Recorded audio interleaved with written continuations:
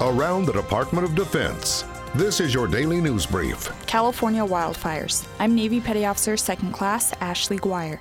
Acting Defense Secretary Patrick Shanahan gave the California National Guard approval through the end of the year to use unmanned drones to map fires, count destroyed houses, and spot survivors, while the Defense Department has agreed to provide information from a Cold War-era military satellite to help spot new wildfires. Officials were searching for ways to avoid fires like the one that devastated the Northern California city of Paradise last fall, killing 85 people. State officials discovered satellite technology that was developed in the Cold War that is able to spot small wildfires before they grow large enough to raise alarms.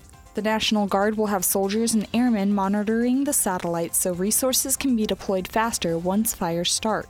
The drones have become a part of their standard operating procedure for fire mapping and for damage assessment. The drones can fly for about 22 hours compared to 4 or 5 hours for a manned aircraft. With radars, cameras, infrared vision, and multispectral sensors, it makes it easier to see through clouds, smoke, and darkness. They can instantly link the images to maps and relay the information to fire managers, allowing them to quickly make decisions on ordering evacuations or moving resources.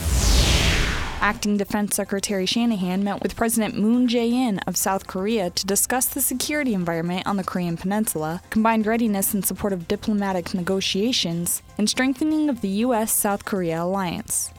I can't speak highly enough about our work together. It's been very strong and very encouraging. The U.S., Japan, South Korea trilateral remains critical to sustaining the values and principles that uphold a free and open Indo-Pacific region. Both assessed that the alliance is ironclad and continues to coordinate closely to ensure combined defense contributes to peace and security in the region. U.S. European Command is participating in exercises throughout the summer and fall to ensure American forces are lethal and ready for any mission they are given. Last year, about 20,000 U.S. service members participated in 13 major EUCOM exercises. Officials said the numbers are about the same this year. The exercise program is designed to an extent to be transparent, allowing Russian leaders to see what American and allied forces are capable of. To read the full story, visit defense.gov. That's your DoD News Brief. I'm Navy Petty Officer 2nd Class Ashley Guire. You can find more stories about your military at defense.gov and by using #KnowYourMil.